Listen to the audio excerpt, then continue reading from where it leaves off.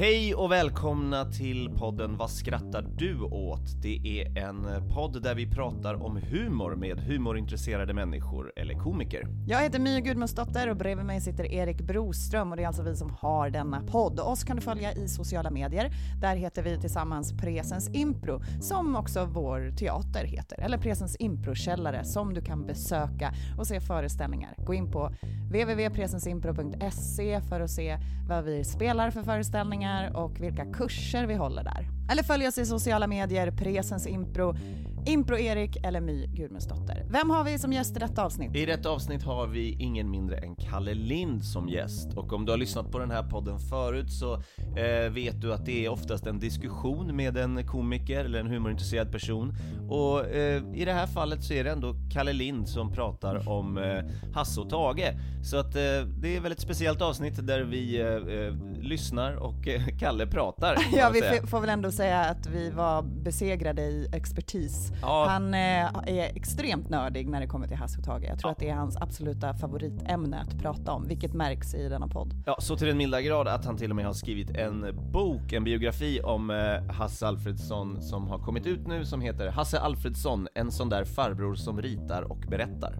Kalle Lind kan följa i sociala medier, där heter han Man med skägg. Och ja, vi frågade Kalle, vad skrattar du åt? Let's go. Oh. Did you want to? I'll let you next time. I'm in a glass case of emotion. Snap out of it. I got a fever, and the only prescription is more cowbell. Oh my God. Du ser ju själv hur jävla glad det är, va? I am ecstatic to be a part of this. What do you mean funny? Funny how? Tell me what's funny. Ja, men jag skrattar nog åt det mesta. Jag ser humor lite grann som ett sätt att tackla världen. Ett lagom icke-distinkt svar. Ja, väldigt generellt. Finns det någon humor du inte uppskattar? Och får välja någonting som du... Nej, alltså för personlig del, jag uppskattar att all humor som finns. Ja. Jag uppskattar nog till och med att det finns nazisthumor. Alltså jag föredrar nazisthumor framför nazistallvar. Du förstår vad jag menar. Ja. Så att all humor är av godo och är positiv i sig. Sen skrattar inte jag så mycket åt humor överhuvudtaget. Alltså jag skrattar ju mer åt kanske att mina barn är så knäppa i huvudet som de är. Eller att,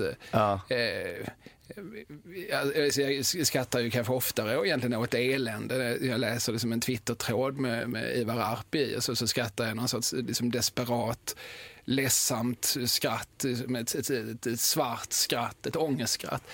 Men inte åt humor. Ja, den sitter jag ofta mer och nickar åt och intressant. För det känns ändå som en humorkonsument. Ja, men det är jag väl. Du ser på humor som någonting intressant och du ser på tragik som komik. Ja, så kanske man kan säga. Ja. Jag tittar ganska mycket på Family Guy och South Park med min 10-åring. Men då skrattar jag ju mer åt att han skrattar så mycket. Oj, det brukar vara som när man är barn. Då skrattar man åt att föräldrarna skrattar. Och här är det att det skrattar åt att han skrattar. Men det är många metanivåer i det här. Men jag tycker det är så fascinerande att sitta och titta på något AIDS-skämt. 10. Och han skrattar åt Family Guy. Han skrattar oavbrutet åt Family Guy. Skrattar han åt samma skämt då som de vuxna skrattar åt? Eller är det... Ja, men det gör han nog i någon mån. För att han är så präglad på det att han vet att det där var ett skämt. Alltså samma sak som kommer vi kanske komma in på, men när jag var en liten knodd så skrattade jag ju väldigt mycket åt Hasse Tages upptagningar, alltså de här dokumentationerna från olika revyer och sådär. För då hörde man ju att det var roligt för att publiken skrattade. Så okej, där var skämtet, så då skrattar man. Och i Family Guy så är ju inte de markörerna där, men han ser ändå så himla tydligt att där var skämtet. Där kom det.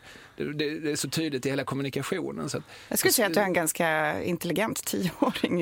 Ja, extremt är han ju. Alltså, men det är väldigt mycket referenser som kan vara svårt att förstå för en 10-åring. Jag tänker om det är vanligt att... Han förstår referenser och sådär, men han förstår att det är en referens. Han förstår att det är en referens. Det är liksom plats för skratt. Exakt. Just det.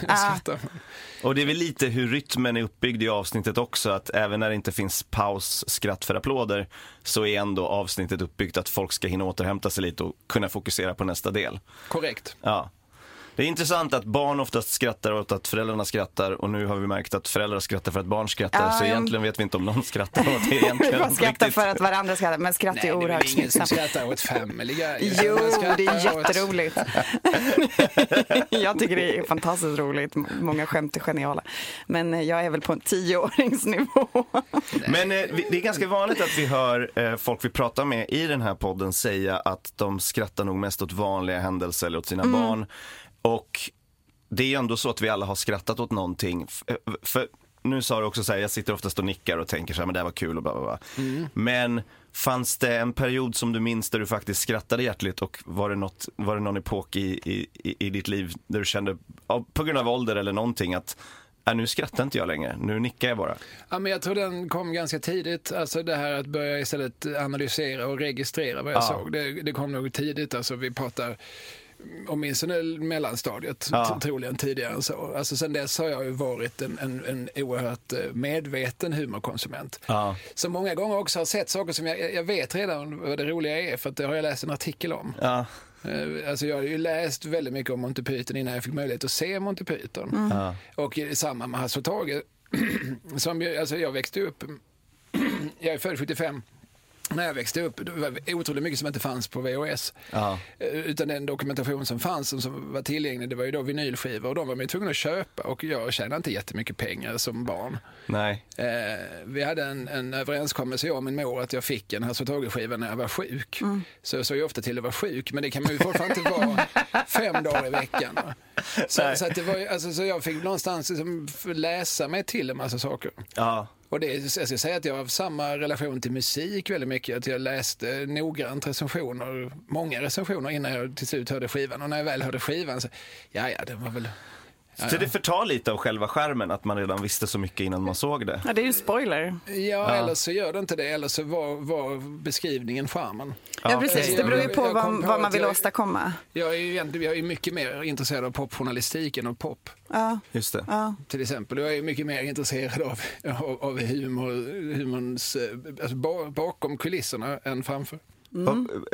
Fanns det mycket humor i familjen när ni växte upp? Alltså, konsumerade ni humor som familj? Nej, alltså vi såg ju på tv tillsammans. Och, vad var det då ni kollade på? Ja, det som var på tv, det var inte så mycket att välja på det sättet. Nej, alltså, det var Hasse Tage. Ja, det var ju alldeles för sällan. Men när de kom så var det ju såklart högtidsdag för oss alla. Nej, men det var ju... Hylands hörna och vad fanns det? Ja, hur gammal tänker du att jag är? Nej, det var tidigare. Det är 60-tal kanske. Hylands hörna 60-tal. Det var när TV:n kom 56, va? Ja, och Hylands hörna var väl bland det första humorprogrammet. Det kom 62 och var inget humorprogram. Var inte det ett humorprogram? Nej, men det var ju en talkshow. Alltså, så det var Skavlan, dåtidens Skavlan. Hur ofta skrattade du åt Skavlan? Jag tittar inte på det. Nej. Men säkert inte. Men har du någonsin skrattat åt Skavlan annat än möjligtvis av elakhet? Nej, jag tänker inte argumentera mot det. Men Hylands hörna sista säsongen gick faktiskt 81, så den såg jag ju. Så jag såg Carola Häggkvists första tv-framträdande. Men det var ju massor. Det gick ganska mycket som kulkodat på tv. Mycket svensk producerat, ofta med Ulf Brumberg eller Jarl Borssén. Sven Melander och Lasse Åberg och andra män. Det var inte så många lustiga kvinnor.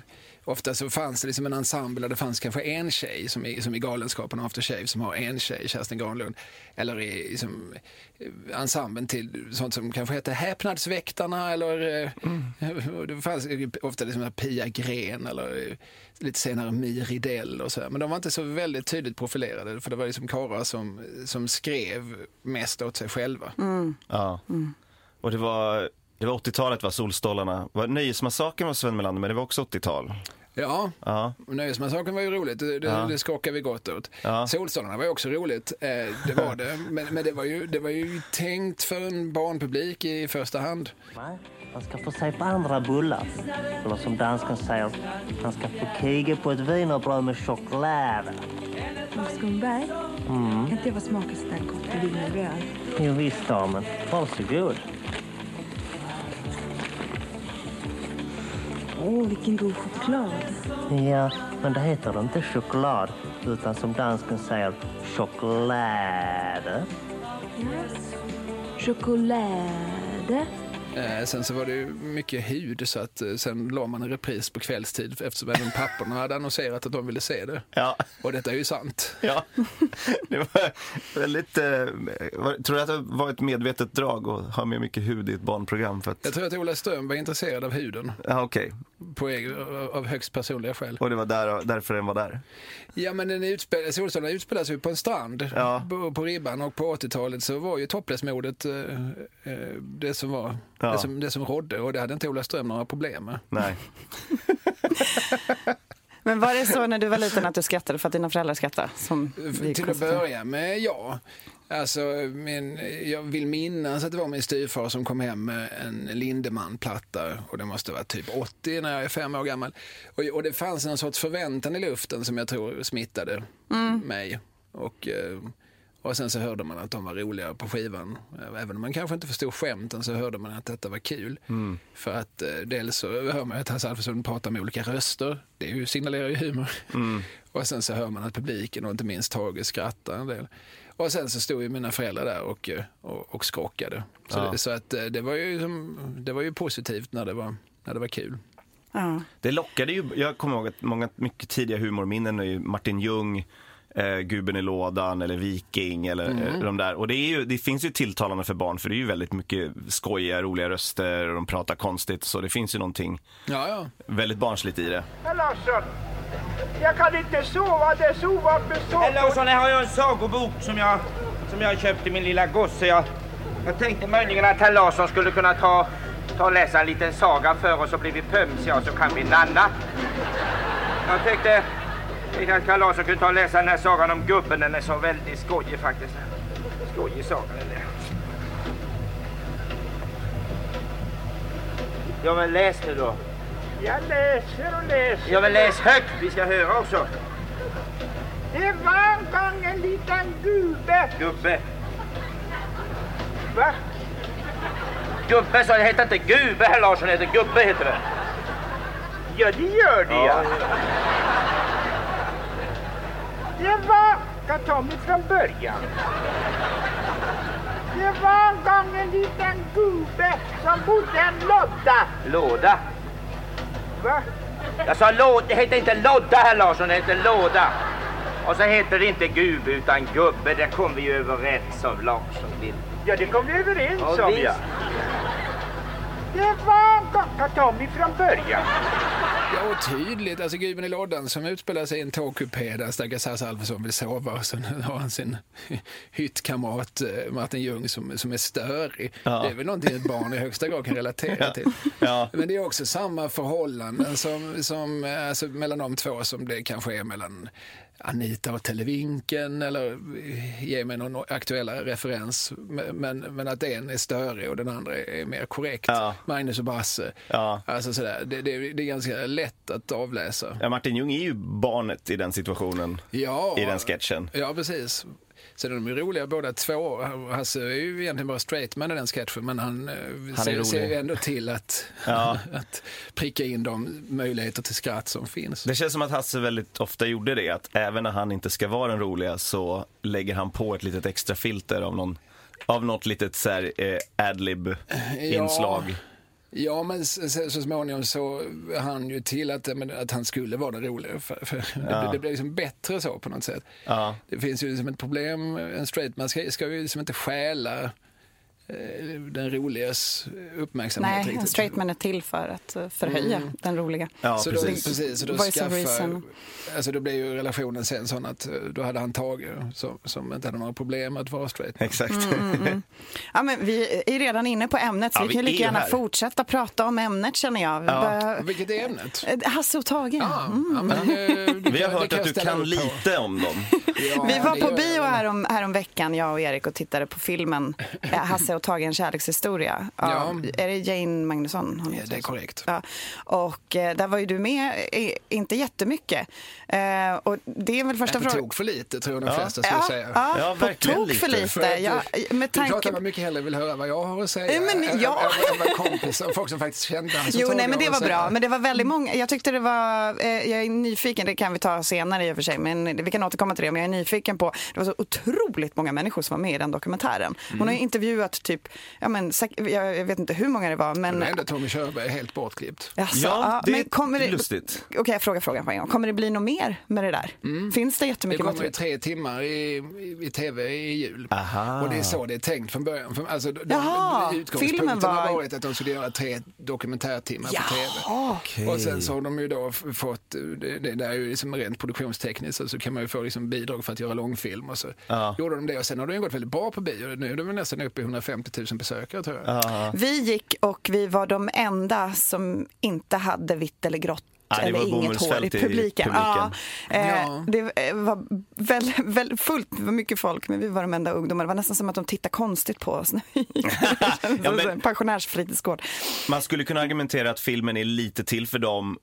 Jag är ingen jag är inte jätteinsatt i Hasse Tage, och det kändes lite som att filmen förutsatte att man visste ganska mycket redan från början. Kanske. Det är väldigt svårt för mig att svara på, eftersom jag vet rätt mycket från början. Ja, jo, det är sant. Ja. Men i alla fall det man kunde se, det jag skulle säga då, det var att den lilla biten du var med, då gick du in i Hasse och Tages stuga där vid Vita bergsparken när de satt och skapade väldigt mycket humor. Och jag tyckte mig läsa av att det var ett stort moment för dig att vara där. Vill du berätta? Ja, men näst mina barns födslar så är det nog det största, alltså liksom den största bekräftelse, det största, alltså sådär, för att då använda anglicismen moment, som jag har varit med om. Jag vet inte vad jag skulle jämföras med. Nej. Alltså, jag har aldrig hoppat bungee jump. Jag har inte gjort så mycket, så det blir ett av skälen till att det här är stort för mig. Ja, men det är väl en... Hur kändes det då när du klev in där och såg allt? Jag hoppas det framgår lite grann att jag var liksom glad och sprallig. Och jag var väldigt i gasen, som man säger i Skåne. Jag blev rätt så... För det var liksom en ny upplevelse för mig det här att det går någon bredvid mig och redan liksom när de ringer och frågar, kan du tänka det var med i en dokumentär om Hasse Tage? Ja, det kan jag absolut tänka mig. Verkligen, det finns ingenting jag kan tänka mig mer. Kan du tänka dig att komma till Röda stugan i Vita bergspark?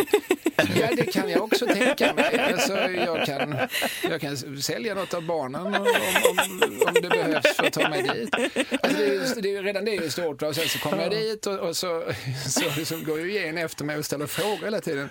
Och även det är ju som en ny upplevelse att jag stiger in i det här huset där jag ju hittar utan att jag någonsin har varit där. Det är inte jättestort, 34 kvadratmeter, men jag har ju sett så mycket bilder så jag vet att köket ligger rakt fram och till höger i arbetsrummet där Hasse Tage satt och till vänster är det ombyggda vedboden där deras sekreterare Mona Haskel satt. Det här vet jag ju redan.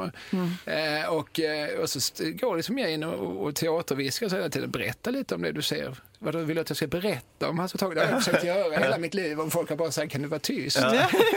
Och nu vill du bara insupa.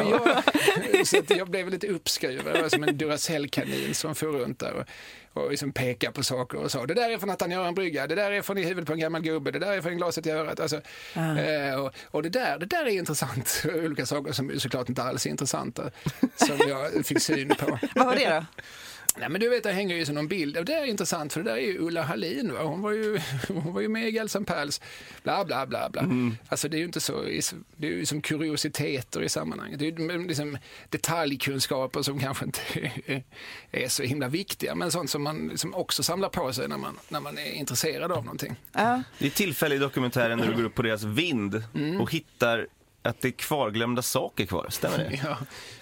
Ja, men det är så här, alltså, från den här vedboden då, där Haskel satt så går det en liten sån här snedtrappa upp till en krypvind. Och där uppe hade de sitt arkiv under liksom alla år som de satt där tillsammans, och sen satt ju Hasse där kvar till sin död 2017 och där har de då förvarat alla manus, alla gamla programblad, en del korrespondens, inte så mycket korrespondens tyvärr, men det skänktes för några år sedan till universitetsbiblioteket i Lund. För att det var på grund av lite inbrottsrisk och sånt där.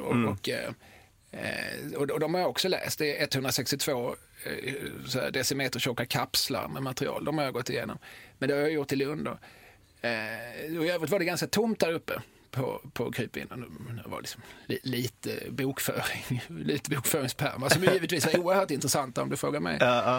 Och sen stod där, men så hade de lämnat kvar ett hängmappsystem förmodligen för att det är liksom lite bökigt och liksom ställa bland annat för det är liksom en annan form och inte så lätt att vika ihop.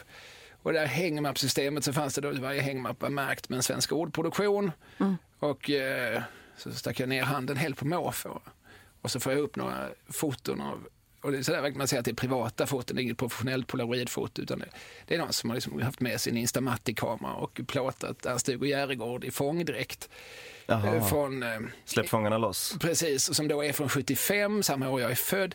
Och, alltså det var så många konstiga som cirklar som slöts i mitt huvud då. Va? Jag är inte ett dugg religiös, men det var nog så nära någon sorts religiös upplevelse jag kommit. Och när jag gick där sen, plötsligt, när jag får runt där och blir allt mer liksom manisk och uppskruvad, så öppnas ju dörren och in i stugan stiger Tage Danielsson. Och då är det ju, nu förstår jag att jag är psykotisk, nu har liksom, jag blivit övertänd här. Förstår jag, sen efter 3 sekunder fattar jag att det är ju hans son. Är de så lika så? Nej, de var väldigt lika. Han hade mössa på och så. De var väldigt lika varandra så att... Ja, men vilken grej att få träffa honom. Det flimrar lite. Ja, du älskar Tage Danielsson mer än vad han gör säkert. Ja, det gör jag ju inte. Alltså, men det är från väldigt olika vinklar man kommer in i någonting. Alltså, jag har ju väldigt stor respekt för yrkesmänniskan, konstnären och liksom den offentliga personen, Tage och Hasse. Barnen har väl upplevt en annan annat. vinkling, absolut. Varför Hasse och Tage? Varför har det blivit ett så stort intresse för dig? Alltså det är ju inte, det ska man säga, det är inte mitt enda, men det är kanske mitt största intresse. Alltså jag är ju allmänt intresserad av svensk nöjeshistoria, men det börjar med Hasse och Tage och sen har väl allting annat kommit alltså någonstans att silas igenom ett Hasse och Tage-filter.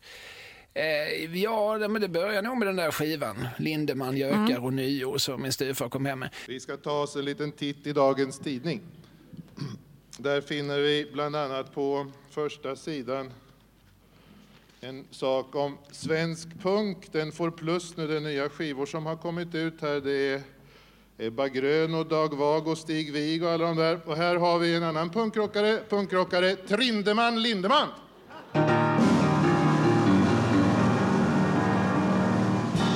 Far åt helvete!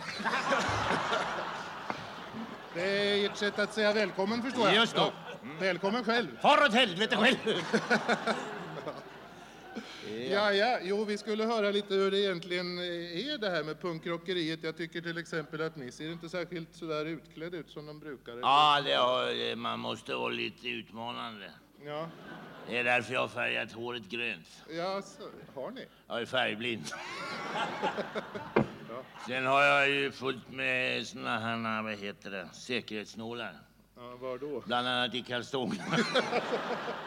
Men då ska man också förstå att om det här är, jag gissar att det här är 1980 som den här skivan kommer in i hemmet. Alltså jag visste ju, och det visste ju alla andra, men visste ju mina dagiskompisar också vilka Hasse och Tage var. Alltså det gick ju inte att leva i Sverige 1980 utan att känna till dem. Men det är det jag tänker med fenomenet Hasse och Tage, att ibland kan jag uppleva att det är mer bara grejen dem än, alltså självklart så är de ju jätteduktiga komiker på många sätt, men de har liksom blivit utvalda av svenska folket att nästan göra patent på humor under den epoken. Och alla bara förenades och samlades upp. Det kändes som att Jane ville skildra det lite i dokumentären också, att så här, alla älskar Hasse och Tage så mycket. Undrar varför det bara var de som fick patent på det. Det var ju inte bara de, alltså Povel var ju samtida och sen på 70-talet kom han känns också som en del av dem. Nej, det var ju inte. Han var ju 10 år äldre och alltså, Hasse Alfredson började ju snarare hos Povel. Alltså, Povel var ju ett jättefenomen under 50-talet. Och sen så kommer, alltså 52 började knäppa upp och 62 började Svenska Ord. Så det är ju verkligen sådär. För visst är deras första revy, som jag inte kommer ihåg namnet på, men som du säkert vet, 59 är Knäpp upp producerad. Ja, nej, men det är helt rätt. Den första de skrev tillsammans som var en hette Siv Olsson eller Dr. Kotte slår till. Den skrev de för Knäpp upp. De levererar jättemycket. Den här Gubben i lådan är ju alltså pre-Hasse och Tage. Det är ju, alltså, då är ju Hasse en i Knäpp upp-ensemblen. Just det. Så, men dessutom så skrev de tillsammans jättemånga nummer, stora nummer för Povels revyer, en som heter Fingal Olsson som Martin Ljung gjorde. Jag försöker med Olsson. Är det inte Fingal Olsson som sitter där borta? Nej, Fingal Olsson är ju död. Det är han inte, han rör ju på sig. Nåja, nu är det ju inte alla människor som passar för alla historier. Man måste kunna berätta dem på olika sätt. Ibland så är det en ren betoningsfråga det där. Som till exempel, är det inte Fingal Olsson som sitter där borta? Nej, han är ju död. Det är han inte, han rör ju på sig.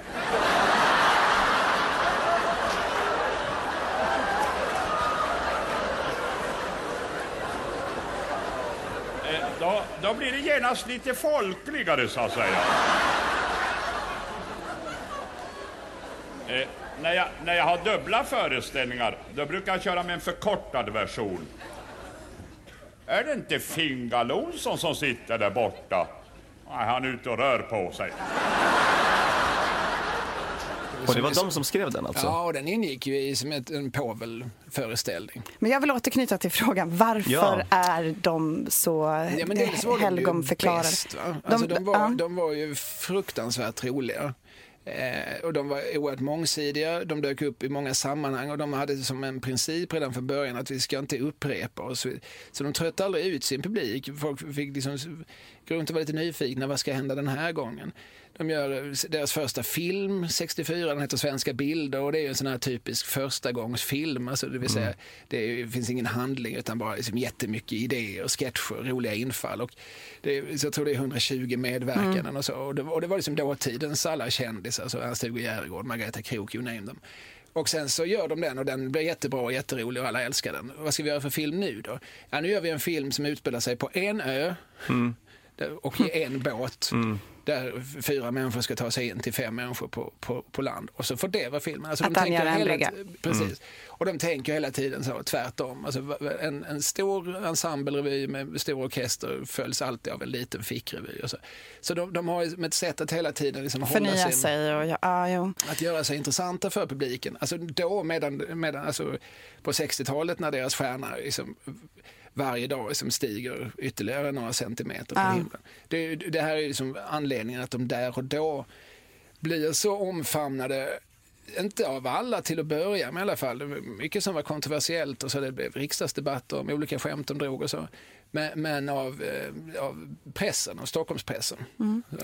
Fanns det någon smaskig anledning till att de lämnade Povel Ramels knäpp upp produktioner och startade eget, eller var det bara ett naturligt val från dem att de ville göra? Ja, den är väldigt osmaskig. Okej.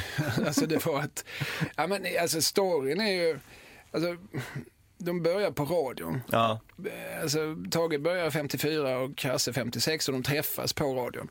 Och Tage är ganska bra på att göra radio så här. Alltså, radion då för tiden är ju liksom närmast ett ämbetsverk, fast istället för att det som vi i slutändan presenterar är som skattepålagor och så är det underhållningsprogram. Men det är väldigt byråkratiskt drivet med väldigt mycket sammanträden och väldigt mycket pärmar och sånt. Och det hade Tage en ganska stor fallenhet för och han avancerade ganska fort att vara underhållningschef.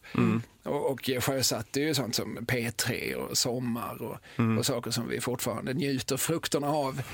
Medan Hasse var ganska obekväm från första början och har pratat jättemycket om alla de här jävla pärmarna man fick som släpa hit och dit. Han var ju betydligt som mer explosiv och kreativ själ. Så här.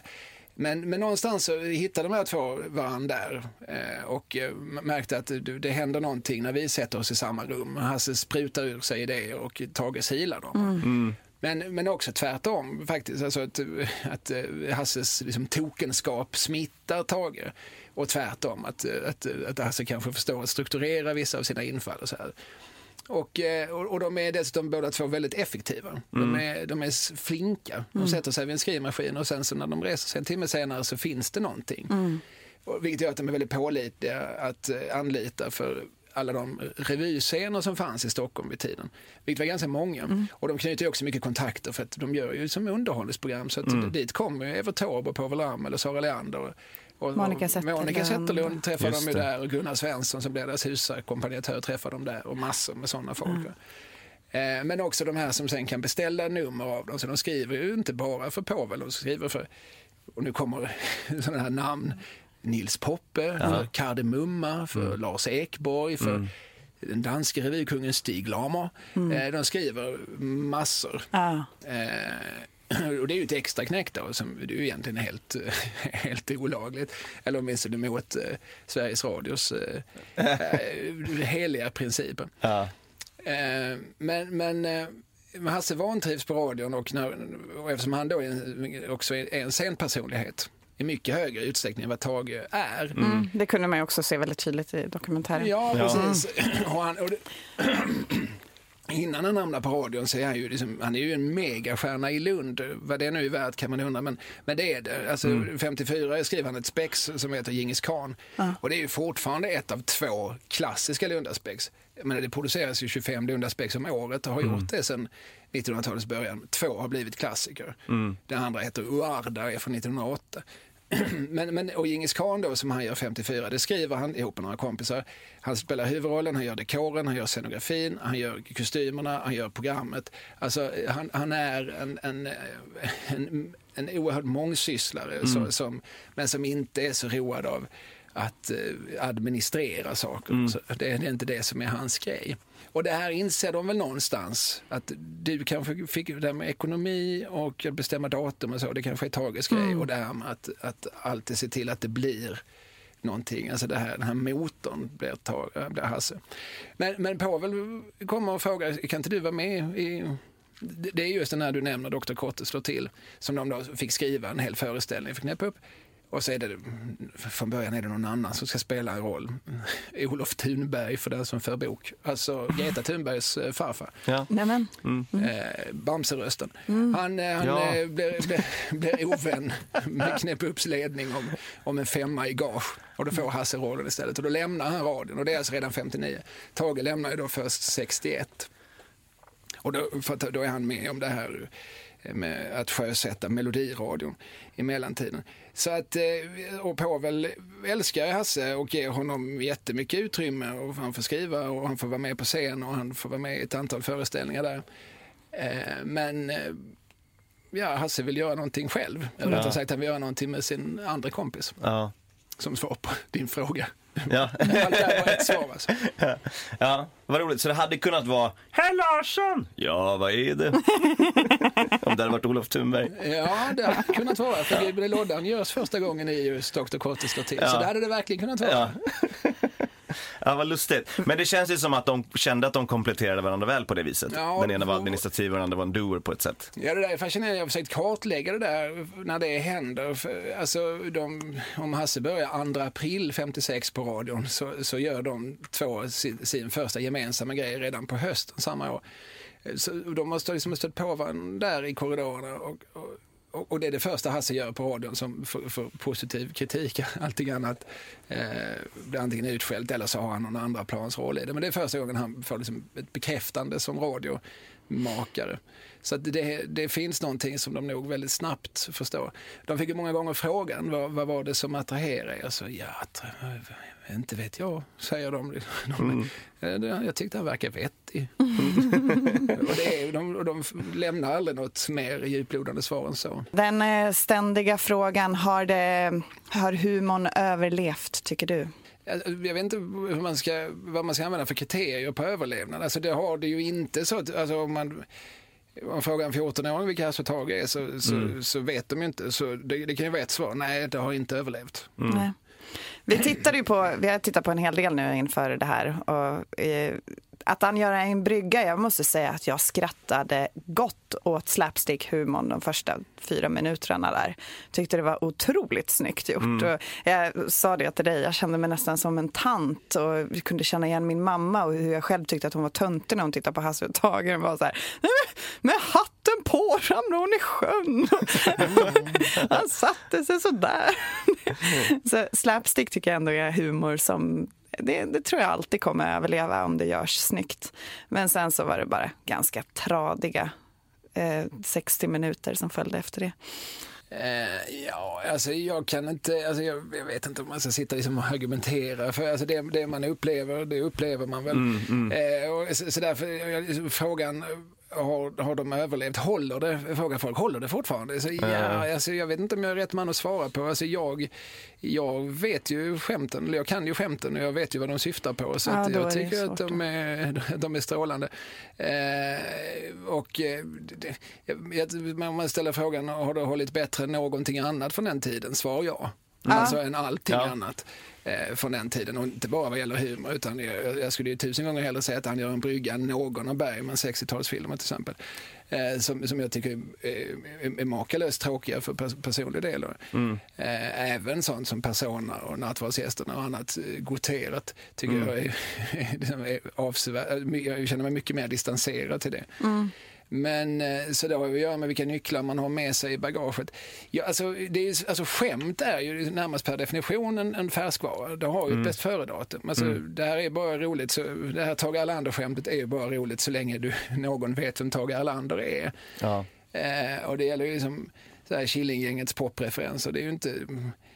Visa det för en 12-åring idag. Som, vilka är Palp? Varför håller de på att skoja om det här Palp? Vad är det för några? Det är klart att det finns ingenting som är mer obsolet idag. Jarvis Kocker. Vad blir det för Eddie Vedder? Har de ett väderskämt? Ja, precis. Så det är ju roligt. Jag skrockar ju gott. Och helt ärligt, jag tror min 10-åring också hade skrockat gott för att han fattar att det där är en ordvits. Men han vet inte vem Eddie Vedder är. Och det skiter ju ganska mycket i Pearl Jam kanske. Ja. Men höra till ett skämt. Ja, men så att vad jag tycker håller och som jag tycker är det centrala, det är ju själva attityden till materialet och till publiken. Ja. Att man, dels där som jag beskrev, att man inte upprepar sig, att man tänker efter vad ska vi göra nu, att det föregås av en sorts intellektuell process och att man alla vistexter man släpper ifrån sig de är liksom metriskt och rimmässigt perfekta. Alltså hantverket håller oerhört hög höjd. Gör vi en långfilm, även om det är en långfilm som då bara är till för att underhålla, så ser vi till att den är snygg, att vi har riktiga skådespelare som kan leverera repliker. Och att miljöer, fotografi, musik, ljudsättning, ljudläggning håller mesta möjliga kvalitet. Att vi respekterar publiken. Att vi räknar med att publiken fattar saker. Vi ser inte publiken som en samling dumskallar som vi pratar över huvudet på, utan det är klart att publiken vet vem Johan Ludvig Runeberg är, så man kan skriva en hel sketch som alluderar på Fänrik Ståls sägner. Alltså den attityden, den är ju tidlös. Det är ju alltid, den är ju per definition en god attityd. Det känns ju som att de gjorde väldigt mycket för publiken. Vi är ju själva komiker på scenen, jag och My, och en sak som jag tänkte på väldigt mycket när vi såg dokumentären var att de verkar göra det mer för publiken än för sig själva. Jag har alltid attityden att jag gör ungefär 50-50. Men det känns som att de verkligen genuint brydde sig om folk och publiken på ett sätt. Och man tittar på hur 88-öresrevyn var upplagd just med hur publiken hade en central roll på ett sätt. Just hur de var satta i liksom ett finare och ett fattigare liksom klimat. Och att de själva symboliserade det på scenen. Ja, men det fanns alltid ett helhetstänk. Alltså, det hänger ju ihop med lite grann att de var mångsysslande. Att de också liksom hade, och särskilt Hasse också, hade stora inblickar i scenografi och kostym. Och de tyckte om att paketera saker så här, så programbladet gick gärna i linje med. Det var liksom inte bara 4 sidor med lite random info, utan vad hette revyn Gröna hund, så var ju programbladet utformat som ett hundben och så här. Det fanns med hela tiden och det fick gärna hända saker redan ute i foajén och det fick gärna, alltså på alla sätt och vis, vara en total upplevelse. Och 88-öresrevyn är ju uppbyggd så. De hittar en restaurang som den finns nog kanske eventuellt fortfarande, men det var så här verkligen liksom lunchkrog egentligen, som heter Skeppet då, och ligger ute i Värtahamnen långt från all ära och redlighet och så. Där är de och inser att det är lite kul att den är snittad på mitten så här, att det finns en finare och fulare del. Det kan vi ju utnyttja då i föreställningen. Så att Hasse genomför ju hela föreställningen i bara någon farvig kofta och så Hasse tagit någon grön frack och sådär. Och så många sketcher bygger på någon slags upstairs downstairs relation. Så. Jag skulle behöva låna 319 900 spänn. 319 900 kronor, det är fullständigt otänkbart i dagens valutaläge. Ja, men en 10 kan du väl avvara? Vi lånar av princip inte ut pengar till folk som inte har pengar. Nej, jag vet. Ja, och så där tänkte de kring allting de gjorde. Det fanns alltid någon extra finess, någon extra grej. Och jag vet inte om de gjorde det för publikens skull eller för att de var genuint roade av det. Men det fanns en generositet rent generellt. Det vittnar ju även folk som var med i deras ensembler om att deras premiärfester var ju de bästa. Och så, för det hände alltid någonting utöver det förväntade. Ja, just det. Det var det hon pratade om en del också, Jane. Hur de tog hand om publiken och dansade med dem. Och I Åktöresrevyn hade de ju... Där bestämde de sig för att alltså, det ska liksom inte finnas någon parnass. Utan visst, de står på en scen och den måste ju av nödvändighet vara ovanför publiken för lanseringen. Men sen så kliver vi ner från den och sen så dansar vi tryckare hela kvällen. Så kunde man bjuda upp dem och grejer. Join us today during the Jeep Celebration event. Right now, get 20% below MSRP for an average of $15,178 under MSRP on the purchase of a 2023 Jeep Grand Cherokee Overland 4xE or Summit 4xE. Not compatible with lease offers or with any other consumer incentive offers. $15,178 average based on 20% below average MSRP from all 2023 Grand Cherokee Overland 4xE and Summit 4xE models in dealer stock. Residency restrictions apply. Take retail delivery from dealer stock by 4/1. Jeep is a registered trademark. Ja, och en annan sak som jag också, apropå överlevt eller hållit, alltså, och det handlar ju också igen om attityden, om alltså, kanske inte så mycket om jag ska säga mer om det handlar kanske mer om formen än om innehållet. Men det är ju det här med värmen. Det finns en sorts allmän bjussighet och en allmänt varm utstrålning. Det är väldigt osyniskt, även om det är mycket smart, alltså Tage är mycket smartare än vad andra folkliga komiker är, liksom Sten-Åke Cederhök som jubel i busken och så här, det är ju trevligt och glatt och så, men det är ju ganska, det är inte särskilt vast, utan det är ju liksom, det är ju fettan och horan och vad det nu är. Alltså det är ju inte så det finns inte några allusioner på Runeberg där. Det finns inga allusioner heller på samtidspolitik eller så. Alltså man kan ha med allt det, men man kan fortfarande ha en sorts genuin humanitet, mänsklig värme som genomsyrar liksom, hela framförandet. Alltså klagar ofta på det som äldre när han liksom konfronterades med ny humor, att han tyckte att den var hjärtlös, kall. Jag vet inte om han hade rätt i sin analys, men jag tycker nog han har rätt i att värmen har en kvalitet. Ja. Alltså det finns någonting, att det här omhändertagandet, alltså som publik så blev du liksom inte, du blev inte utlämnad. Nej. Utan du blev inbjuden. Ja, exakt. Jag såg på den här Gula hund på SVT Play-arkiv som satt upp på Kinateatern. Men den var filmad på ett sätt som jag inte har sett någon annan revy har blivit filmad på. För är det. Ja, du har säkert sett den live också, eller inte live då, men filmad. Inte 64. Nej, det förstår jag. Men nej, det finns inte upptagen tyvärr från scen. Ja, du säger tyvärr. Jag tyckte att det var ganska upplyftande att se att man faktiskt gjorde på det sättet. För det man har gjort då är att man har tagit bort publiken. Det finns ingen skratt, det finns inget publiksnack, utan det är kameran som är publiken. Och sen så är det allting i ett klipp bara. Så det är en revy, men det känns som att det inte är liksom några omtagningar eller någonting sånt där, trots att det liksom är filmat i studio och så. Jag tyckte det var snyggt. Ja, men det är snyggt, absolut. Alltså där och då, 1964, det är rätt svårt att göra vettiga dokumentationer. Alltså tekniskt är det svårt att liksom baxa in stora tv-kameror i Kinateatern och så. Och därför valde de att, om vi nu ska dokumentera den här, vilket de skulle, för att den skickades till Montreux och sådär. Den gjordes även en engelsk version, Yellow Dog.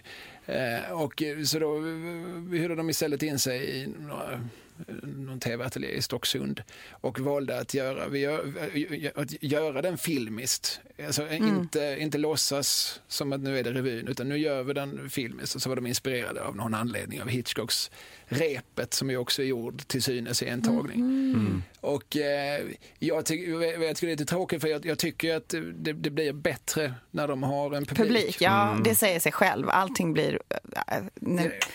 Dels blir det bättre, men sen blir det också intressantare då, för jag vill ju höra vad är det folk skrattar. Sen finns den då idag i en ljudupptagning, så skivan Gula hund är ju tagen på Gula hund. Och den tycker jag idag är bättre. Jag rekommenderar ju den i första hand, för att då förstår man att det är kul. Jag tyckte bara det var roligt, för jag har aldrig sett en revy blev filmad på det sättet. Nej, men det gjorde de ett par stycken. Även Spade Madame är gjord så, och Konstgjorda Pompe från 63 är gjorda i studion.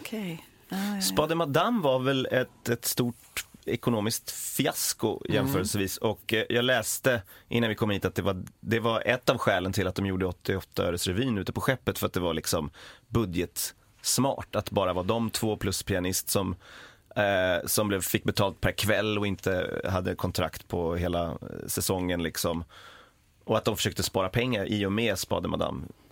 Alltså man förstår då att 60-talet är ju, alltså de börjar på max och sen ökar de hastigheten exponentiellt. Alltså jag tror, alltså man kan kanske jämföra det med att knäppa upp faktiskt efter 10 år tidigare, för det var också en nationell succé där som ett helt folk åt och på Ramels händer. Men det händer med Hasse Tage. De får standing ovations, och den blir bara mer standing och mer ovationlig för varje dag som går. Alltså de är så fruktansvärt populära och om all rätt, och de är dessutom fruktansvärt bra. Och sen så får de nog en liten släng av hybris. De bestämmer sig för att de ska hyra in sig på Oscarsteatern, som ju då är inte bara är Nordens största privatteaterscen, utan också ju är Oscarsteatern, som döpt en gång efter Oscar den andra, och som, där överklassen traditionellt har roat sig då. Det hade varit sådana här stora påkostade grejer med Jarl Kulle och så. Ska de in på den scenen, och de har en jätteensemble, 24 personer på scen. De har en stor kör, stor orkester, och så hela föreställningen är bara Schubert-musik som de sätter nya texter till. Och sen så utspelar den sig då under romantiktiden, alltså tidigt 1800-tal, och alla har ju fantastiska krinolinklänningar som Per Olin ritade och sådär. Och sen så har de suttit på sin lilla kammare, eller rättare sagt i sin lilla stuga på Södermalm, och kommit på att det finns ju jättemånga intressanta likheter mellan stämningarna i 1968 års Sverige och under romantiken. Va? Du har drogromantiken, du har de liksom sexuella experimenten, du har revolutionsromantiken, massor med sådana kopplingar. Det här tycker vi folk är kul. Det tyckte inte folk var kul. Nej. Alltså, antingen var man inte insatt i vad romantiken var, eller så var man liksom inte så självmedveten att man såg sin egen tid. Nej. Så den föll väldigt mycket mellan stolarna. Plus att den nog inte var helt färdig när den hade premiär. Det var nog rätt mycket långörer och sådär. Den anklagades också för att vara slipprig, var mycket snusk, tycktes om det, när det nu blev ett problem. Men just då var det folk som... Alltså, när jag har kartlagt det här ganska noga i den här boken jag har skrivit om Hasse nu, vad det är som händer där, och de blev verkligen angripna från alla håll. De blev angripna från höger, de blev angripna från vänster, de blev angripna av kollegor. Och det är verkligen, det är uppenbart, nu måste vi skaka den här piedestalen.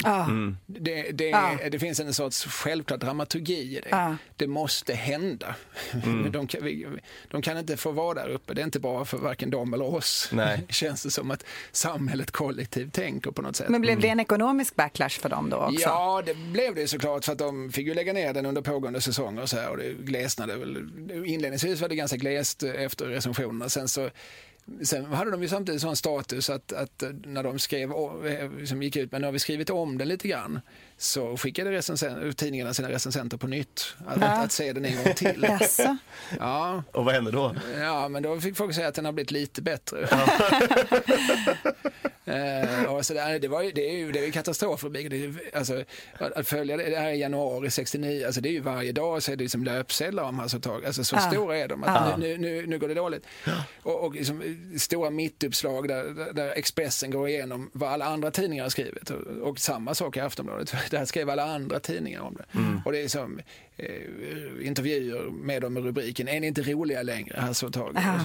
Och deras kollega Ulf Thorén, som var liksom en stor tv-man, den förträffliga herr Thorén, han skrev en elak krönika där han förklarade att det här inte är roligt. Lars Forssell gick ut och sa nej, jag tycker inte heller det är roligt. Alltså det var liksom, nu är det dags. Ja, vad spännande. Jag har ändå tänkt att så Hasse och Tage, det måste vara den enda humorduon eller de enda humorkonnässörerna som inte har fått en backlash. Det känns som att det bara var framgång rakt igenom för dem. Men det var det inte. Nej, det där är väldigt tydligt. Det där är liksom en plump på något vis i protokollet. Sen är de ju ganska raska då med att återupprätta sitt rykte med den här 88-årsrevyn som kommer redan året efter.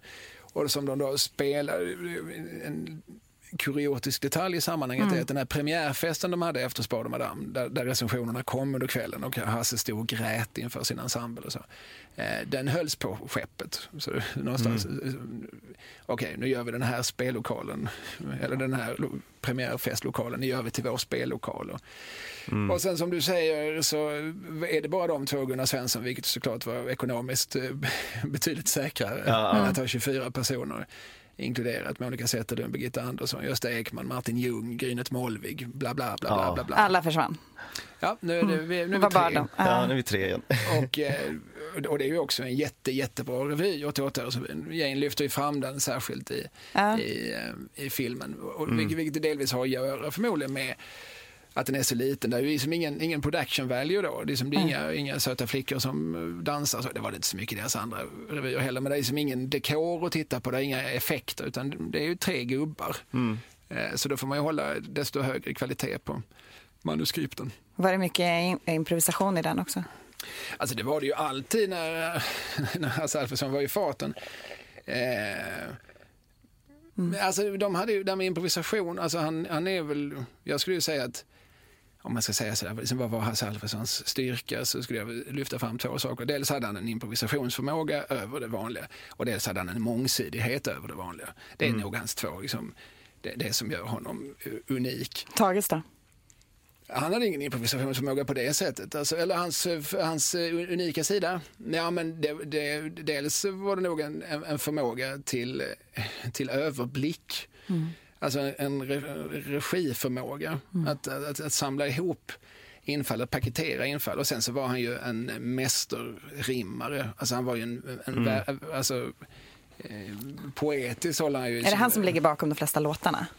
Eller är det... Ja, nej, men de hävdar själva att de står det Alfredsson Danielsson, så har de skrivit dem tillsammans. Men Tage hade nog en större fallenhet för rim och rytm. Det känns också som att Tage har regisserat betydligt mer. Ja, deras gemensamma produktioner, där står ju alltid Tage som regissör. Eftersom det var ju bra för att han sprutlackerar ju. Han sprang ju runt och liksom stod bredvid både scenografen och kostymören och fotografen. Men även solo, att de har gjort lite sologrejer, men Tage har väl gjort betydligt mer regi. Det skulle jag nog säga att Hasse har regisserat mer faktiskt. Tage regisserar ganska lite i egen namn. Det enda som inte var hans eget, det var bara Ronja Rövardotter utöver det han själv skrev. Hasse gjorde väldigt mycket teateruppsättningar på både Dramaten, mycket på Operan, mycket på alla möjliga live-grejer. Ja, både pjäser men film och tv. Även, jag gjorde han ju 6 filmer i eget namn, det hann ju aldrig Tage göra, och jädrigt mycket annat. Men Tage var nog ändå på ett vis ett större regissör, så han var en bättre sammanhållare, en bättre administratör. Vilket inte är att förakta. Det är en ganska viktig egenskap i ett sånt här sammanhang. Ja, men det känns som att min bild av dem, om man ska säga 2 sådana saker, det är just att Tage verkar vara den här mer bokföringsmässigt författande rimstugan, och Hasse har haft den här improvisatoriska genen och tittat på då med Lindemann och tittat på nu när jag liksom lyssnar på det, så känns det som att med mina improvisationsöron så är det att det som Hasse gör så bra, det är att han verkligen står där han gräver där han står och han packar upp det han pratar om. Vilket gör att jag tror att det är lätt att improvisera när man ser möjligheterna i det man just har sagt. De flesta människor får panik när man säger någonting spontant medan han tänker som en improvisatör. Vänta, vad mer finns det att utforska i det jag just sa? Ja, det packar vi upp. Ja, då packar vi upp det och så börjar han lägga till mer och mer detaljer tills det blir absurt och sen så säger han någonting som nästan kan vara motsägande och så skrattar de till och så hittar de något sätt att knyta ihop det och att det verkligen är en sån... Jag vet inte om han visste om vad han använde för verktyg, men det är det vi kallar det i improcomedy, just att packa upp idén. Jag tror aldrig han själv hittade något namn på det han höll på med. Han var inte särskilt analytiskt lagd överhuvudtaget, sådär, vilket också gör att en del av hans filmer liksom säckar ihop för att han var inte så intresserad av liksom dramaturgi till exempel.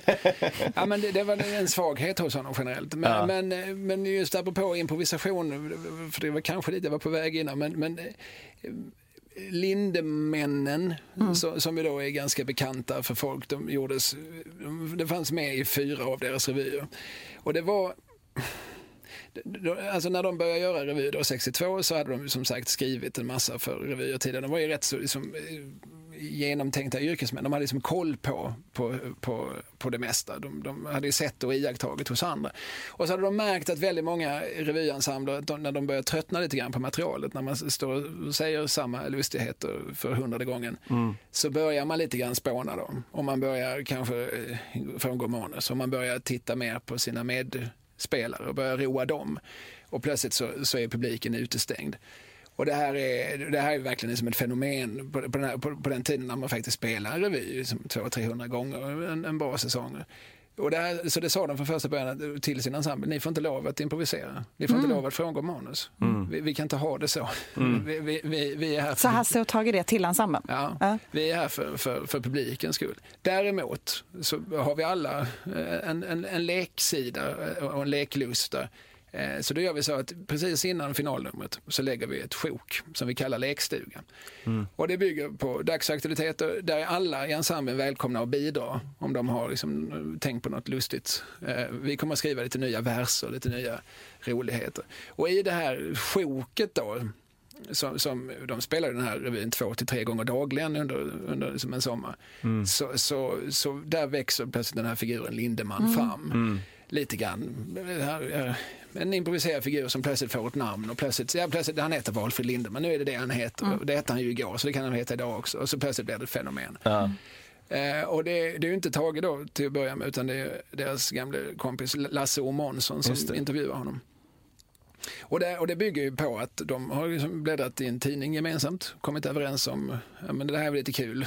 Någon som hävdar att det finns UFOn, så nu får du vara tefatsexpert. Ja, bra.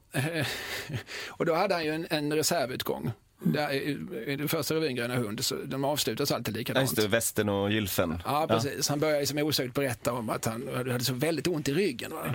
Då visar sig dessutom att jag inte kunde räta på ryggen. Va? Nej, det var ju stört omöjligt. Jag måste ha vrickat till, eller också att det var ett drag i nattskjortan när jag stod och blåste. Det kan vara nämligen det att när man står och blåser så att det blir sug här nere så att det kommer upp kallluft liksom. Ja, jag vet, det kommer upp kallluft på något sätt. Så jag hade fått något kylslag eller något sånt där. Och jag tyckte det kändes lite frostigt i ryggen. Det knastrade lite sådär tyckte jag. Så att jag var ju alldeles justerad. Jag stod så här hopfikt som en fältlig direkt. Så jag fick gå till doktorn vi har där ute. En klok gubbe som bor där. Och frågade, ja men han sa att det var inget fel på ryggen, jag hade bara råkat knäppa ihop västen med gylfen. Ja. Och där börjar också växa. Sen han kan ju prata i 2 minuter om ont i ryggen han hade, men han vet ju vart han är på väg då slutar han med repliken, jag hade bara knäppt ihop västen med gylfen. Precis. Så, och sen när de återupplivar den här figuren, för det här blir liksom ett fenomen och en snackis i det Stockholm som rör sig. Och 2 år senare så gör de Gula hund och då gör vi den här figuren igen. Malte Lindeman, Valfrid Lindemans son. Och då är inte Lasse Månsson med, så då är det Tage som intervjuar. Och då skippar de slutrepliken. Då tar vi bort det säkerhetsbältet eller den livlinan. Och de använder inte det sen efter det? Nej. Alltså han har ju, om man har lyssnat igenom ett antal Lindemän så ser man att han har ju några säkra kort som han ibland liksom drar fram. Glurplådan eller glurplådan återkommer flera gånger. Det är ett ganska konstigt skämt som jag kan inte riktigt säga om det. Jag själv tycker det är så himla kul, men det är en låda som säger glurp. Jag har ju mina En sak som jag ju är mycket intresserad utav, som jag mest gör, så är det mina glörplådor som jag har. Ja. Vad då, sa ni? Mina glörplådor har jag ju. När det blir ensamt på höstarna, särskilt när det stormar och så, då är det inte mycket man kan hitta på, utan då gör jag glörplådor så jag har, det gör jag hela vintern, så jag har till hela sommaren glörplådor klara, så man inte behöver ta något av de vackra sommardagarna för tillverkningen. Vad är glörplåda? Vad är det för någonting? Vet ni inte vad en glörplåda är? Nej. Det gör jag utav ilandflutna plåtbitar som kommer där.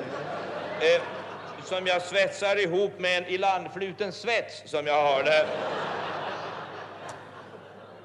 Tillsammans med alla de ilandflutna sjömansbiffar som jag livnär mig på. I alla fall, jag svetsar ihop dessa plåtarna där till en låda så här stor, någonting ihålig men fast i konturerna.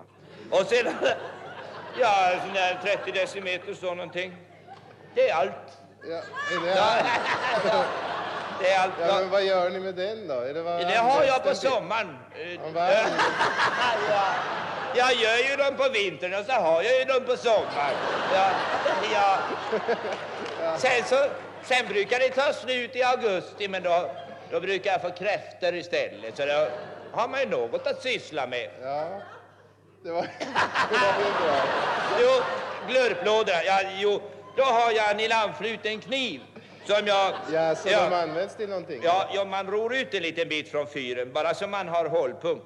Och sen så sticker man hål med kniven i glörplådan så här.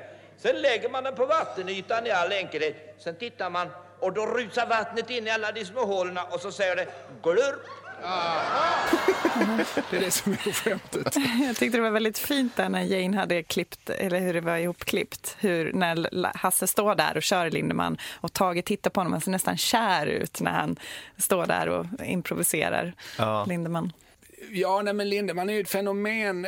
Jag har alltid varit så där lite kluven för att det är ju de sämsta grejerna ur en aspekt. Alltså rent, för det är ju inte ens manus. Det är ju inte ett dugg genomtänkt.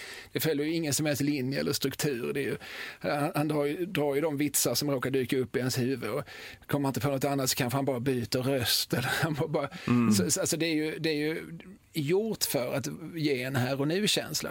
Jag förstår om det var det roligaste för publiken på plats. Ändå hörde jag på radio igår att de diskuterade och sa att Lindemann är det enda som har överlevt från Hasse Tage, så att det är delade meningar. Det är så många idioter som uttalar sig så. Det ska man inte lyssna på. Det var då överlevt. Alltså det var hur definierar man överlevt? Men det är det ju inte. Det är ju mycket, i så fall är det ju lika mycket annat som har överlevt. Men det har väl överlevt lite grann. Alltså sen visade sig, och ingen var nog mer förvånad över detta än Hasse själv, men de började ju ute på skiva då och så, för de var ju så mitt i alltihop. De var ju också entreprenörer. Alltså, de hade ju sitt eget skivbolag och märkte att de sålde väldigt mycket. Under 60-talet så hade Sveriges Radio som en daglig slott åt Lindemann. Så att det blev som extremt etablerat. Och det var ju också bara det att det fanns så många. Om man då liksom inte tröttnar och vill höra mer. Nej, men vi har lite till. För det var nytt varje gång. Men det är väl det också att det blev en snackis för de som var där och såg. För att den här och nu-känslan, så var det den delen som för många var det roligaste. Och då är det det som blir snackisen, och det är då som efterfrågan kommer på att folk vill höra den här Lindemann som alla pratar om. Precis, sen är det ju kul även faktiskt dokumenterat. Schiffert pratar ju om det i dokumentärerna. Han jämför med att titta på ett Formel 1-lopp. Att man, ja, det är häftigt att han kan köra så fort, men man vill också kanske lite grann att han kör av vägen. Man vill kanske också, det är någon kittla, tänker man, du kör av vägen och dör. Då blir det ju som en och det hörs ju, det hör man ju på upptagningarna att ibland, han vet inte vad han gör nu. Och det är nästan då man kanske blir som gladast. Alltså det blir någonting, det smittar, eftersom man själv äger situationen. Ja, exakt. Så länge han kan känna sig trygg i det. Det där är ju någonting som vilar ut jättemycket. Att om du famlar, om du inte vet vad du säger och börjar bli liksom osäker och backa på scenen, då börjar publiken ta ansvar för dig. Men om du kan stå för att säga, jag är ute på halis här, då kan det vara bland det roligaste. Samtidigt som vi vill slå ett slag för att det är många som hävdar att impro är att det faktiskt är det handlar om, att det bara är det handlar om. Om inte improvisatörerna kan misslyckas så blir det inte roligt, fast vi menar att när riktigt bra impro, då är det riktigt skickliga improvisatörer. Vi bara ha det som inte som inte halkar på isen. Ja.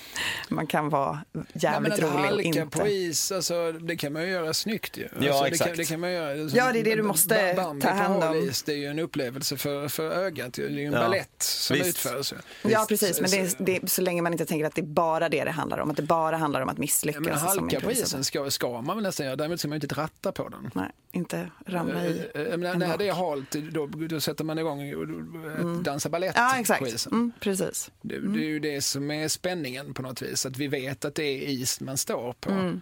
Ja, vi gillar Chaplin för att vi vet att han halkar med flit. Alltså att det finns ett kontroll. Man kan läsa av att det finns en kontroll och en genomtänkthet även när det är liksom kaos. Det är samma sak med att misslyckas på scenen är ju att ha ett koll. Du ligger steget före ändå. Och vet hur du ska ta hand om det. Ja. Och Hasse Tage har ju också en sån relation med sin publik att alla vet ju också att de gillar varandra och att alltså, Tage finns ju där som en trygghet för publiken också. Om den ene spårar ur så då har han isstubbar på sig. Vi på den andra att han kommer på något vis att rädda honom. Så att Lindemann är ju speciellt och då hade de som princip sen i alla sina revyer att det som är improviserat det är det som Hasse gör. Det kunde vara lite olika. Lindemann som sagt fanns bara med i 4 revyer men de valde alltid att ha någon sorts dagsaktuellt moment där det kunde vara liksom dagens löpsedel eller det kunde vara dagens limerick var det i någon revy. Det kunde vara någonting annat men där man liksom annonserade lite grann att det här är liksom nytt och färskt för dagen. Vilket ju sänker på ett vis publikens krav. Men å andra sidan gör de mer imponerade. Oj, vad snabbt de har hittat på någonting kul på det här som jag just hörde på tv. Precis. Jag såg någon intervju med dem och då var det, de fick exakt samma frågor som vi alltid får nu trots att det har gått ett tag. Så är det här. Är det verkligen improviserat och har ni inte förberett någonting litet? Och, Ja, men det är väl det är tjusningen att man inte har förberett sig är ju stor och folk förstår inte hur man kan göra det. Nej. Men det ska inte vara så bittra för det gäller inte bara improvisatörer även komiker får exakt samma frågor som de fick 1900 frös ihjäl. Det kan man skämta om allt. Vad är humor? Det är samma frågor som ställs fortfarande. Ja, så är det. Vilken är din favoritrevy? Revy, intressant. Men även jag skulle nog kanske framhålla då 88-årsrevyn eller möjligtvis Under dubbeljöken som är de här fickrevyerna där det är de två och en som Gunnar Svensson och möjligtvis ett litet band kring honom. Men för att då får man mycket Hasse Tage för pengarna och man får samspel mellan dem och man får men då håller det är inte lika många dödpunkter som det ändå blir i de här liksom lite större föreställningarna med mycket mer å andra sidan då production values. Favoritsketch? Alltså jag brukar alltid ta fram då den här på jobbet-sketchen eller spik i foten-sketchen som vi populärt kallar det. Alltså jag tycker det är en ganska bra introduktion till Hasse Tage rent generellt för att den är ganska lättfattlig. Och den är också jävligt rolig. Och vi citerar den mycket hemma vid mina söner och säger ofta högd om adelsmännens huvud av som limskivor. Tjoff, tjoff, tjoff, tjoff. Det säger jag ofta med 15-åringar på ingenting. Och den är, ni kan upplägget. De är arbetskamrater. Det börjar liksom väldigt neutralt med att Tage frågar du kan få en kopp kaffe av mig för jag har gott om kaffe idag. Och utan, man får aldrig veta varför. Så börjar jag då liksom Hasse med de här liksom halsbrytande, helt orättvisa motexemplen. Du kan få en mugg kaffe av mig om du vill. Jag har gott om kaffe idag. Gott om kaffe? Ja. Du ska inte snacka om gott om kaffe du. Ja. I Brasilien nu, där exporterar de 150 ton kaffe om dagen. Där kan de snacka om gott om kaffe. Du ska inte komma och snacka om gott om kaffe nu. Det är så orättvist i relationen mellan de två. Och så fortsätter det ju så. Men du behöver inte ta i så där. Du vet att jag fick en spik i foten på bygget i morse. Då! När jag fick en spik i foten på bygget i morse! Spik i foten, du spik i foten, du! Spik i foten! Spik, nej du! På franska revolutionen du! Då gjorde de processen kort med adelsmännen. Jag högg huvuden av dem så limpskiva bara. Tjock det där. De skulle vara jävligt glada om de hade haft en spik i foten. Alltså den är ju fortfarande... Den är aktuell. Ja, alltså det är några, de hänvisar till Roger Moore som kanske inte dagens unga har koll på. Dessutom är det här innan han spelar James Bond, han spelar Helgonet på tv. Just det. Och så hänvisar de till månlandningen som om den är aktuell. Den känner folk förhoppningsvis fortfarande till att den har skett och men annars är den ganska clean från sånt samtidsreferenser som man måste förstå för att kunna ta det till sig. Så den är ganska bra som en sorts introduktion i Hasse Tages underbara universum. Jag fortsätter på favoritfråga. Vilken är favoritlåten? De har gjort jättemånga bra låtar tycker jag.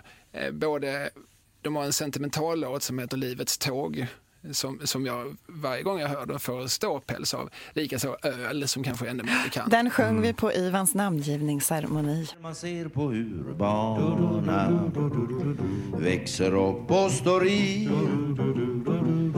Kan man undra om barna någonsin får det som vi. Om det finns jobb, om det finns mat, om det är drägligt där de bor. Finns det får och kor och vatten och luft. Får de döttrar och söner. Har de dragspel och vals. Har de kvar bruna bönor. Har de någonting alls? Framtiden verkar dyster när man grubblar över ett glas öl. Men man hoppas att barna ändå får ett glas öl. Ja, men det här är som det sentimentala men som ändå precis balanserar. Det finns också lite ironier i dem och så som gör att de inte bara blir öl faktiskt inte alls. Den har inga sådana markörer. Det är verkligen bara det är som en uppriktig fråga. Alltså man undrar, kommer barnen och få ett glas öl? Ja, och få sola sig gratis. Det är liksom väldigt som far så kan jag verkligen som relatera till den frågan. Som hur fan ska det bli för de små? Livets tåg som också är en väldigt vacker vi har alla gått ombord på livets tåg. Och sen säger de här liksom liknelserna mellan liv och tåg, de kanske är liksom något komiskt överdrivna så här, liksom, men det är precis som på ett tåg i livet. Det finns första och andra klass och den som inte har biljett får gömma sig på dass och så. Den är kanske den är ju som komisk ironisk, men den är i grund och botten sentimental och genuint melankolisk. Oerhört fin sång. Och apropå namngivning, så på min äldste sons namngivning så jag insisterar, okej, vad av Hasse Tage kan vi framföra på den här namngivningen? Det är så frågan går från mitt håll.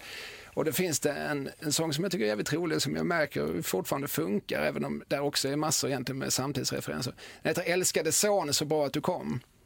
Det är ju som då en vägvisa till nyfödd son. Älskade son, så bra att du kom, så att mor och far kan få sötebrödsdag. Helgdagsrock åt far och söndagskjol åt mor. Det har vi fått för ditt barnbidrag.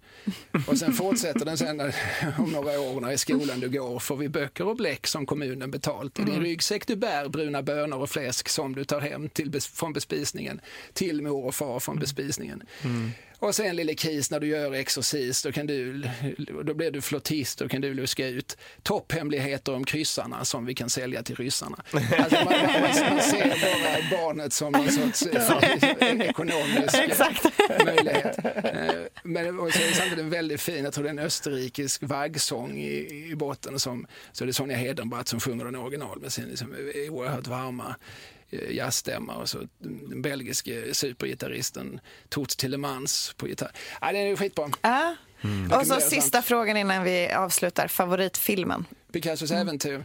Det är också sådär, man behöver inte tycka jag menar att man rent objektivt kan hävda att det här är en fantastisk film. Även om du ser 2 timmar och inte tycker någonting är roligt så är det fortfarande som en färg och form sensation.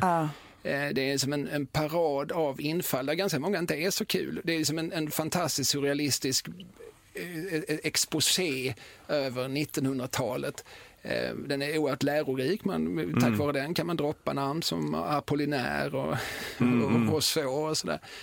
Och den som spänner över allting. Där finns liksom ballett och animation och... Pling, pling. Gringo! Alle vitt! Gente per los americanos! Alle vitt, idiota, imbecil! Christopher Columbus! Banditas, gringos, yankee! Oh, I love it, I dig it, man. Wow!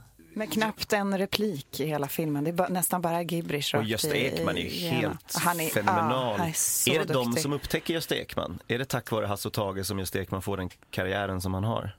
Det kan man säga, och man kan också säga inte. Okej. Ja, det var ju... Nej, men han var ju ung när han började med dem, han var 24. Ja. Och han var ju redan etablerad, men han var ju 3:e generationen. Hans farfar var ju Sveriges största skådis, hans pappa var Sveriges största regissör. Ja, just det, så han hade ju kommit fram på något sätt ändå då. Han fanns där, men de upptäckte tillsammans hans komiska sida. Och framförallt hans slapstick-sida började han ju att utforska i deras hägn. Ja. Och de gav honom väldigt mycket plats och utrymme tidigt. Och båda, när Tage gör sin första långfilm, Mannen som slutar röka, så spelar Gösta huvudrollen. När Hasse gör sin första långfilm, Ägget i lös, några år senare, så får Gösta huvudrollen. Så att, men där finns ju såklart de använder varann väldigt framgångsrikt.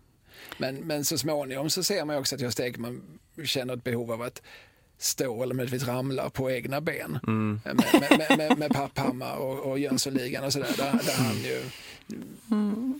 där han ju på något vis ändå kan lösgöra sig från de här två. Ja. Det var nog inte helt okomplicerad relationen mellan dem, har jag förstått. Okej. Det vill jag veta mer om. Nu har vi pratat en timme. Men... Ja, jag spekulerar lite om det här i boken. Det var någon recensent som tyckte att jag hade lite för lite kött på benen. Det har jag inte, men jag vill lite grann skydda mina informanter. Nej, men det fanns nog, Gösta Ekman frågade nog ibland, kan inte jag också få vara med? Alltså... kan det inte vara liksom Hasse och Tage och Gösta. Just det. Och då sa de nej. Aha. Det kan du inte. Utan det har vi bestämt från allra första början. Det är vi 2, punkt. Sen så får jättemånga vara med i vårt gäng, men det är vi som är kärnan här. Och 2 is a company, 3 is a crowd. Och sådär. Och det blir ju lite grann, Gösta får ju alltid vara med, men han får ju vara med på deras villkor. Det är ju de som bestämmer om det ska bli någonting och när det ska bli någonting. Och sådär. Men han fick ju lite mer han som jag förstod så regisserade han 88-öresrevyn, så jag vet att de gav honom ändå ganska mycket, men han var inte riktigt nöjd bara. Nej, men han ville vara en del av trion.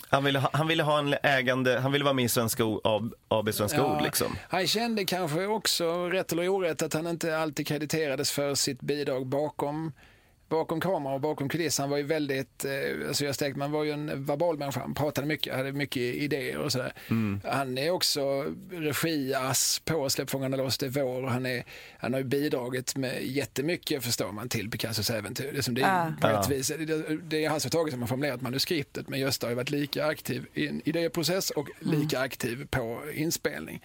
Och där finns ju scener som är faktiskt har liksom fått en annan utformning på inspelningsplatsen i manus. Framförallt kanske en av de mest berömda scenerna liksom Agua-scenen. Ja, just det. Där han mimar vatten. Och just det.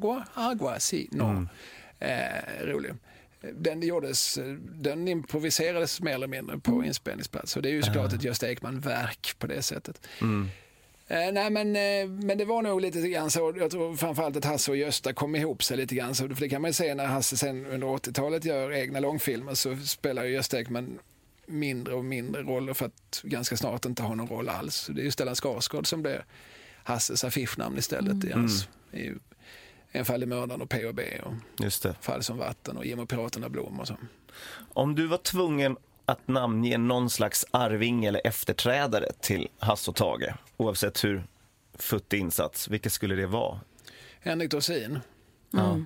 Alltså om man tittar på, man kan ju liksom prata om man kan ju säga liksom Killinggänget då, det var liksom 90-talets Hasse och Tage, och det var de onekligen, de hade samma sorts status, alltså där att de inte bara såg som roliga människor utan de var också hippa och såg som samtidskommentatorer och sågs både som ett tecken på samtiden och som några som styrde samtiden. Så det finns jättemycket paralleller på det sättet, men Dorsin har ju på något vis plockat upp en stafettpinne. Jag fick mess från honom igår. Han hade köpt Hasse-biografin och skrev den här, jag väntade på sen jag var 10 år. Och jag svarade att jag har skrivit den till dig och mig. Ja. Det är två som är adressaten. Finns det någon annan som bryr sig så är det ett plus. Men det är för oss två den finns. Tack så jättemycket för att vi fick nöjet att träffa dig och prata om Hasse och Tage. Det var en sann glädje.